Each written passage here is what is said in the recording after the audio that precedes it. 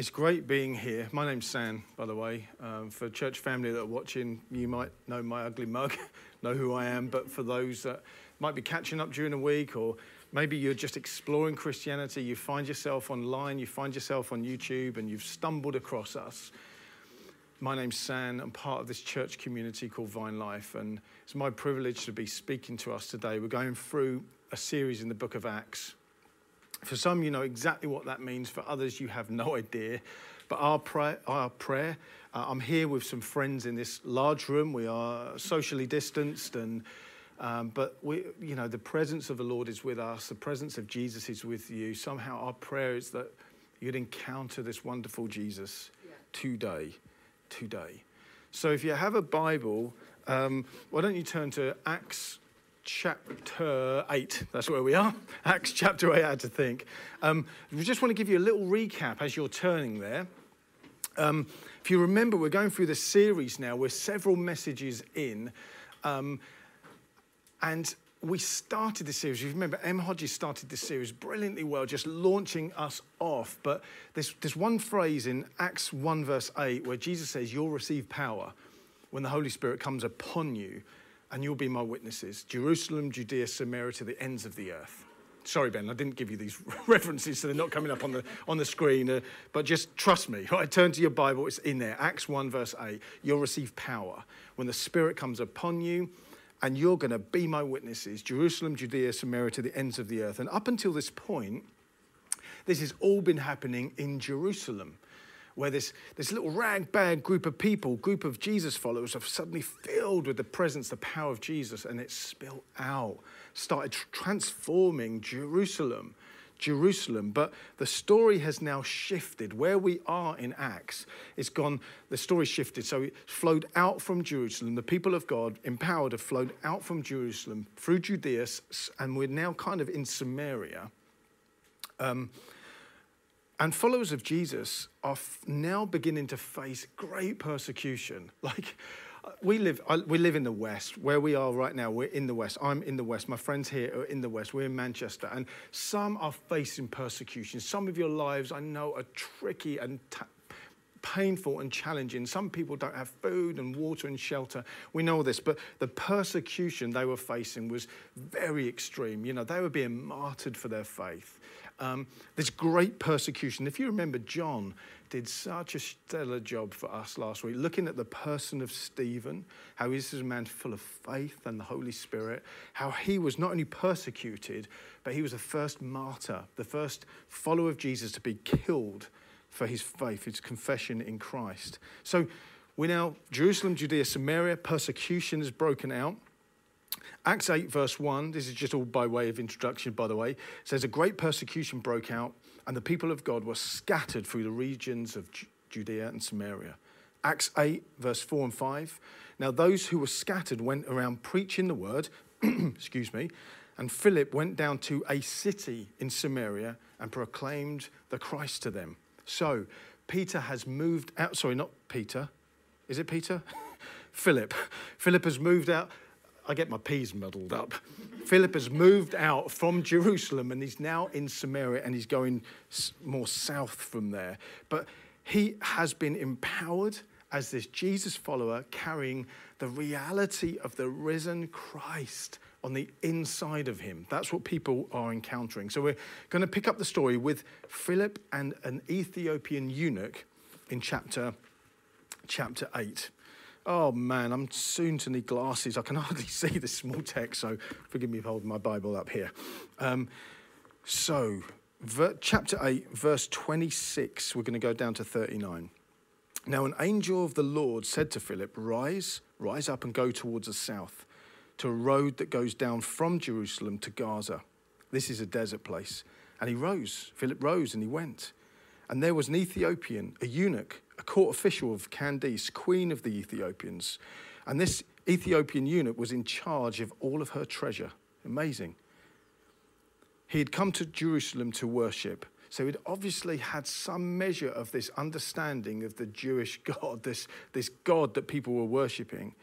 And he was returning, sitting in his chariot, and he was reading the prophet Isaiah. And the Spirit said to Philip, go over and join this chariot. So Philip ran to him, heard him reading Isaiah, and he asked, do you understand what you're reading? And the Ethiopian eunuch said, how can I unless someone guides me? And he invited Philip to come and sit with him. Now the passage of scripture that he was reading was this: like a sheep that was led to the slaughter, and like a lamb before its shearer is silent, so he opens not his mouth. In his humiliation, justice was denied him. Who can describe his generation? For his life was taken away from the earth. And this reference here is Isaiah 53, the suffering servant, all about Jesus. And the eunuch said to Philip, about whom, do I ask you, does this prophet talk about? Who on earth is this talking about?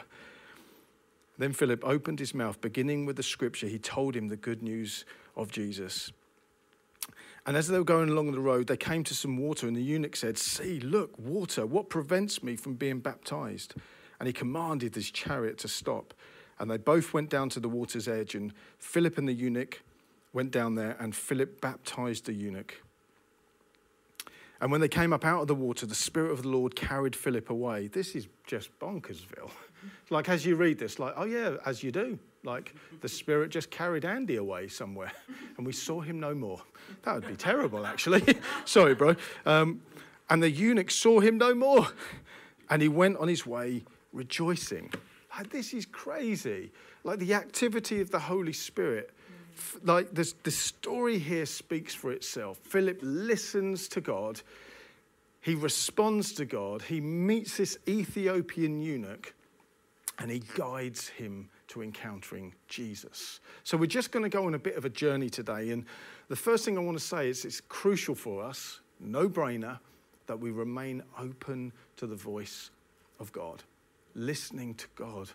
Like, we're a people filled with the Holy Spirit. Remember, right at the start of the series, we kept referring to it's about the works of Jesus empowered by the Holy Spirit in the life of his disciples. So we have the Spirit, so we get to hear his voice. Philip was open and receptive to the voice of God. Verse 26 says, and an angel of the Lord said to Philip, rise and go south. And Philip responded. We don't quite know the full process here. This is just a written account. We don't know the full narrative, because it's almost appears to like Philip just woke up and went. What kind of process was there? Was he kind of processing this in his mind, or we don't know. But what we do need to know is he obeyed. God spoke and Philip obeyed. And this, through his obedience, someone's life radically altered, changed their life. God had something set up, a plan, a purpose. He wanted this Ethiopian man to encounter Jesus through the life of Philip. That was the plan. He had it divinely set up. So I want to ask us a few questions at this point. Are we open to God speaking to us? Friends, are you open to God speaking to you? So easy to go through the motions, and we turn this thing into religion, like some sort of weird morality that we're just part of this club. We're part of a body of people, a family, where the living God dwells and abides. This God who made the cosmos, who made the earth itself, lives and abides here with us. So he speaks, and he speaks to us. Are we open to God speaking? Are we listening to where he wants to move and guide and direct us? Do you ever get those senses that he places someone on your heart? I do. Sometimes you get this sense of, I'm getting this leading, this prompting, if you like. Do you ever feel that? You ever sense that? Sometimes if you're in a shop, my creativity is so limited. Just if you're in a shop, on the bus, in a taxi, going down the street, at school, at uni, like with your friends, you ever have that sense that, man, I just feel directed to that person. I just feel like God wants me to go and talk to that person. I feel like going down that street. Some reason I feel like just going around Manchester praying. You're like, sometimes people get those prompts. So often we look at this text and we think, unless an angel appears, it's not God. God's working within us Sometimes these nudges, these fidgets, you've got to respond. He's leading, guiding, moving you somewhere to someone. Are we open? Listening to God. God wants to reach people through us. We're a channel of his grace, his love, his mercy. The reality of Jesus, we are a channel of him flowing through us. And sometimes it is to people that look completely different than us. Most often than not, actually. Different culture, race, age, background, life stage. We see this here in the life of Philip encountering this Ethiopian man, a Jew and a black man, completely different. Completely different. The question is, are we open? Are we open? Or are we just simply waiting to talk to people that look like us, that sound like us, that respond like us? Verse 29 says, and the Spirit said to Philip, go over and join this chariot. So not only did he say, get up and go south, but while he's there, he's like, I'll go and speak to that man in that chariot. You see, Philip continued to sense and follow the voice of God, his leading, his direction. God led him to a man from a completely different culture. See, this gospel is spreading from Jerusalem, Judea, Samaria, and it's now meeting a different culture. This gospel, this good news of Jesus. A Jew and an Ethiopian sat in a chariot. Sounds like the start of a joke somehow. I don't mean to say it that way, but a Jew and an Ethiopian sat in a chariot, and this Ethiopian man reading the Jewish scriptures. Unbelievable. Has God set this up or what? Tom Wright, I love Tom Wright. Tom Wright says, we should ponder the fact that the first non-Jew to come to faith and baptism in Luke's great story is a black man from Africa. And this is remarkable. The first non-Jew to come to faith and baptism in Luke's great story is a black man from Africa.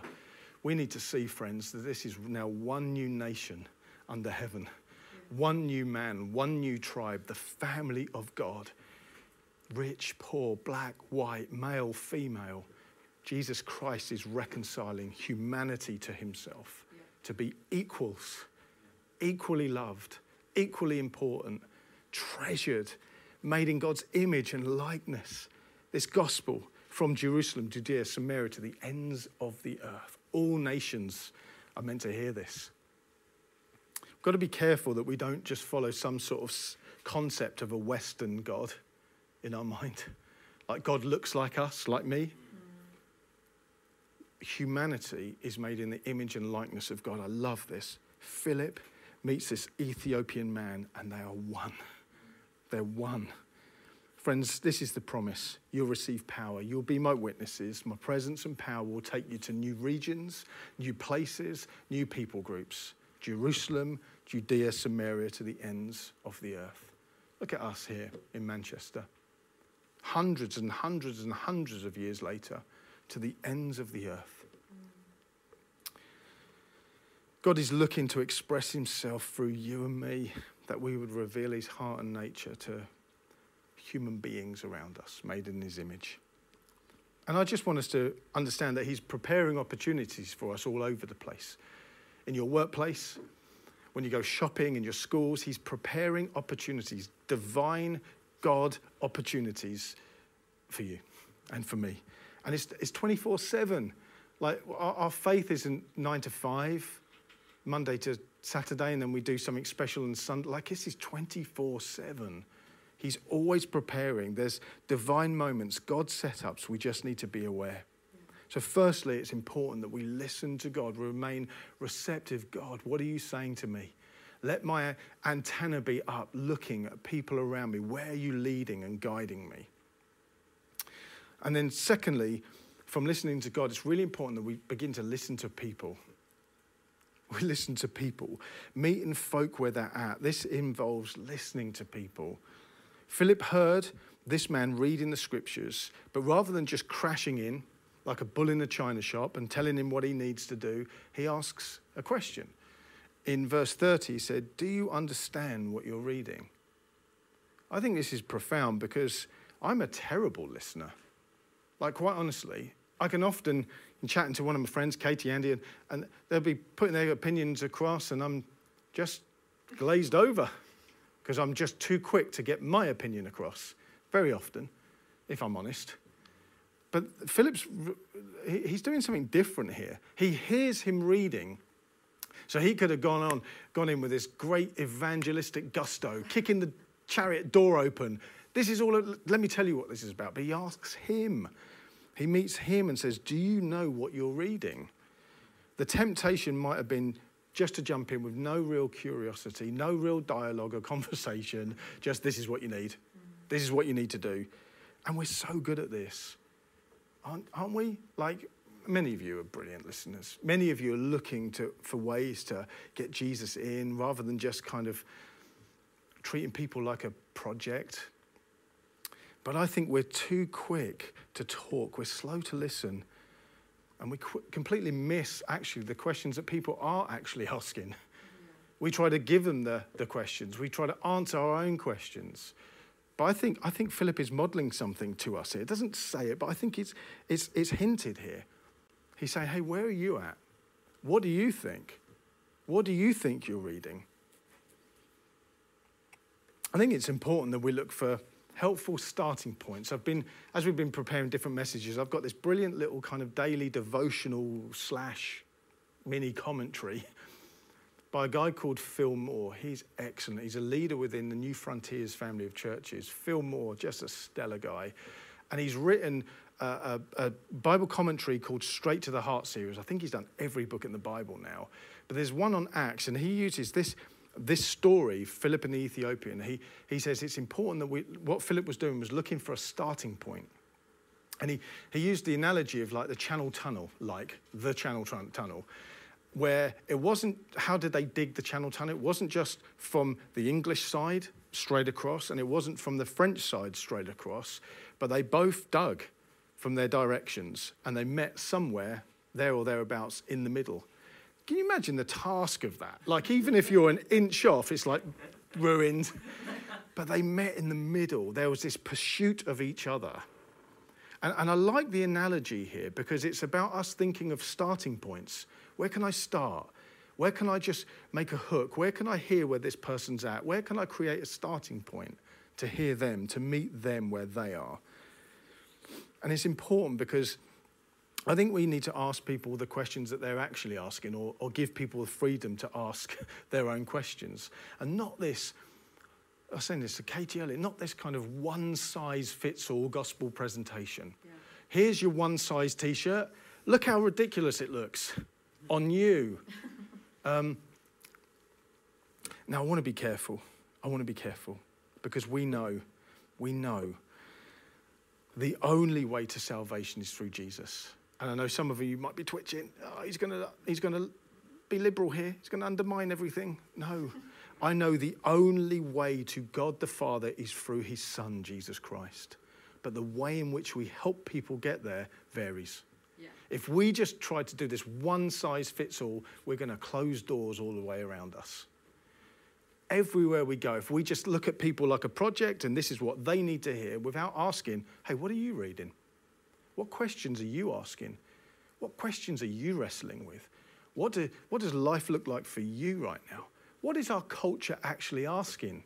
Because I think we can go out like Christians, like standing on street corners, shouting to the world rather than being in the world, like Jesus, walking amongst the world and relating to people where they're at and finding hook points, starting points, connection points that help, like Philip does, say, hey, can I help you?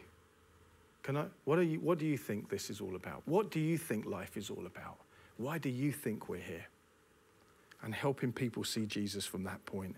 Because very often I think we're scratching where no one's itching if we're not careful. Hear me straight. I believe the Bible, like all have sinned and fall short. I realize that outside of Christ we're dead in sin. I realize that. But the way in which we get Jesus across to people will vary. Yeah. And it's fascinating that Philip here, he simply asks a question. Do you know what you're reading? And then allows space for this man to answer. No, effectively, how can I? unless someone guides me. Can you help? Paraphrasing, it seems that way. Philip's like, sure. So he invites him in. I think this is brilliant. This Ethiopian man invites Philip in. Doors are open. Philip didn't have to barge his way in or try and convince him otherwise. I love that. How are we creating friendships and connections around us where people are like, hey, I want to talk to you about that. I want to talk to you about that. Can you come and help? Can you come and answer some of the questions I might have about life? Man, we can do that. When I was first saved, I cringe now. I literally bite my fist some of the things I used to do. I used to try and sit my friends down when they were drunk and read the Bible to them. It just didn't work. I'd buy my friend a Bible and he said, thanks, without any real reference point of, would you like one? Would you like to find out more? Remember our own wedding, like the person doing the address was preaching the gospel like full on. I was a zealous new Christian there. I was like, let them have it. I looked behind me and my friends and family were cringing in their seats. So I'm just saying, hey, let's be wise. Yeah. Let's look at what humanity are actually asking, what our friends are actually asking. Let's look to open doors, not firmly shut them and then put a metal bar behind them. So, few challenges. Are we taking time to actually listen to people? And actually give them space to meet them where they are. What are you reading? What does life look like for you, like I've said? Or are we simply just trying to answer our own questions? God is clearly leading Philip, right? God had clearly set this up, but it wasn't a done deal. There was a partnership that Philip had to do. Philip still had to do the important and hard work of connecting, building a bridge, starting with this hook starting point for this man, not just a gung-ho approach. The Lord has spoken, repent, drop to, like throw him over his shoulder and drag him into the kingdom somehow. He didn't. Philip met this man, reading the scriptures, and revealed Jesus to him. So it's important we listen to God. Where's God leading and guiding? Follow that, obey that. Listen to people, man. Listen to the hearts of people, how they're hurting, how they're confused, because Jesus is the answer.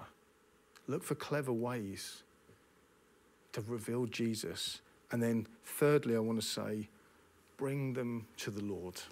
I don't know how else to say this. Lead them to Jesus. Reveal Jesus. This man is reading the prophet Isaiah. Isaiah 53, referenced here. And in verse 34, he says, who's this prophet talking about? Is it about him or is it about someone else? And he would have also read incredible things. It doesn't say it here, but if he's got Isaiah 53, it's the suffering servant. It's all about Jesus. Verse 4 and 6, they'll come up on the screen. Let me just read this to us.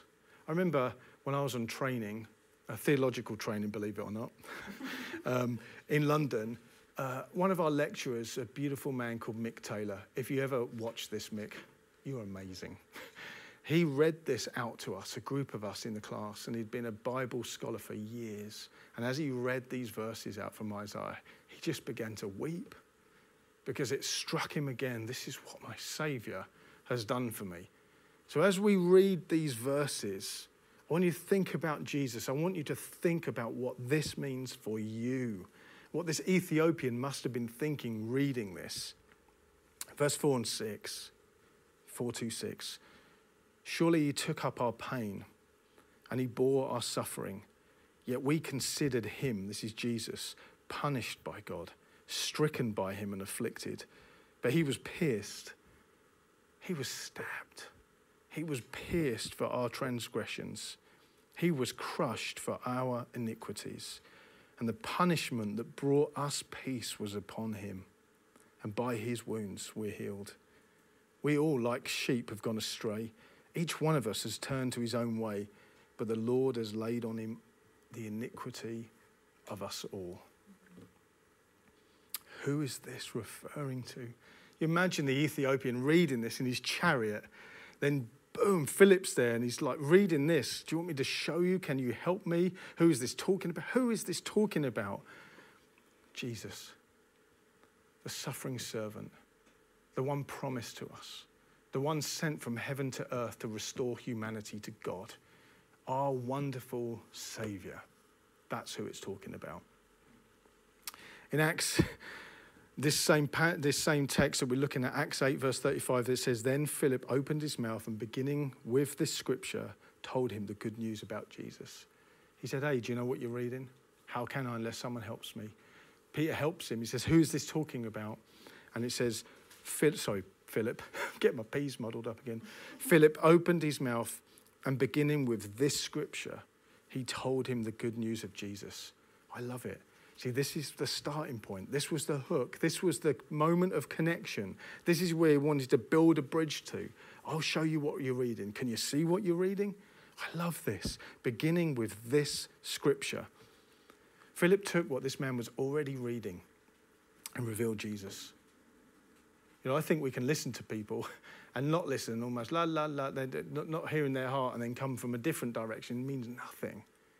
But he revealed Jesus. It's like earlier in Acts 2, when the onlookers hear Peter this time preaching this incredible sermon, preaching this message of Jesus, and it says they were cut to the heart. And they said, what must we do about this? Similar, what am I reading? Who is this about? What must we do? Philip allowed the scriptures to speak for themselves, the power and the truth of God's word that is living and active. See, these scriptures were already opening this man's heart. I want to encourage you, friends. This is powerful. This is powerful. You can write all over it. Don't scribble it out. You can make your notes. But I want you to know that this is powerful. If you read this and you try to encounter Jesus through it, you will. This is powerful.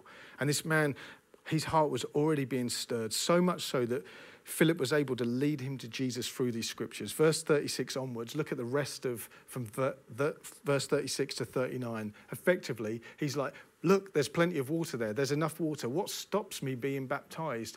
Stop! Commands the chariot to come to a halt. They jump out. Philip and this eunuch go down to the water, get baptized. Philip is carried away somehow. And this eunuch, this Ethiopian eunuch, goes on his way rejoicing. This shows me that his life is utterly transformed. He's sitting there reading, who is this about? He encounters Jesus through the power of his word. And Jesus transforms him. He gets baptized. Ultimately, friends, it's about us helping people find Jesus for themselves. Whatever life looks like, whatever they're going through, whatever questions humanity have, whatever questions your family, your friends, your colleagues have, it's about you and I helping them to a place of meeting Jesus, the risen one. It's about bringing them to a place of encounter. Jesus, this is about you. And it's about showing someone that Jesus is who you're looking for. Jesus is who you're looking for. The human heart longs for its questions to be answered. I don't know about you, but my heart is full of questions. It has been, but Jesus satisfies. Jesus answers a lot of the questions, all of the questions of the human heart. Why am I here? What happens next? What on earth is life all about? What's the purpose? What's the meaning? If you've got those questions, Jesus is the one that answers them. Just as we finish, my story, many of you would have heard this. My friend Gary created a starting point for me to first encounter Jesus sat on a forklift truck in a factory in Hastings in the year 2000. Sounds like the start of a song. That was a starting point. That was a starting point.